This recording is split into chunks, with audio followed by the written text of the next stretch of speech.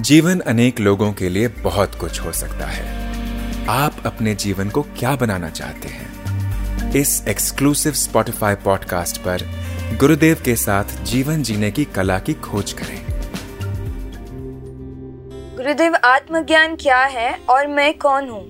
ये बहुत अच्छा प्रश्न है। मैं कौन हूँ, इस प्रश्न को तुम्हें खुद पूछना चाहिए। चुप बैठ के पूछते रहो तो परत दर परत वो खुलने लगेगा दिमाग। ठीक है ना? बहुत अच्छा। मैं कौन हूँ ये प्रश्न पूछते जाओ, अपने आप में यही ध्यान का रास्ता बन जाता है।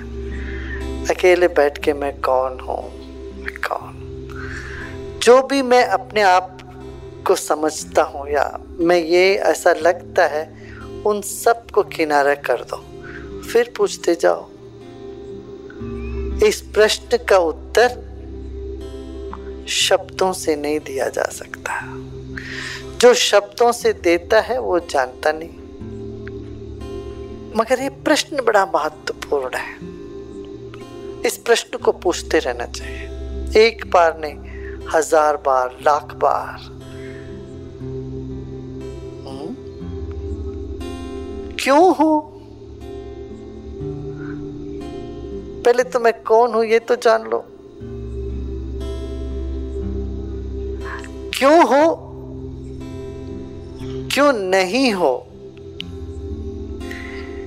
किसके लिए नहीं हो तुम यहां,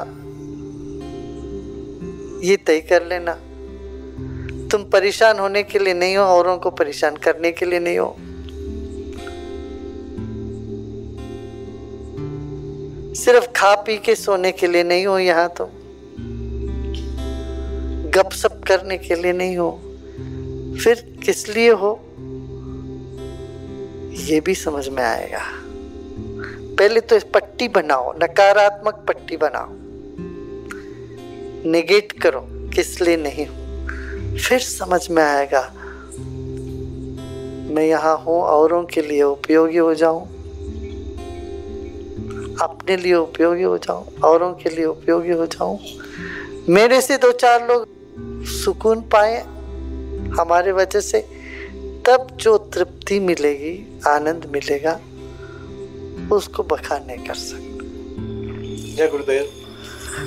गुरुजी, मेरा प्रश्न ये है कि आपने एक बार कहा था कि गलतियां करो पर रोज नई गलती करो, लेकिन अक्सर ऐसा होता है कि हम अपनी गलतियों को दोहरा जाते हैं और उसके बाद गिल्ट भी महसूस होती है।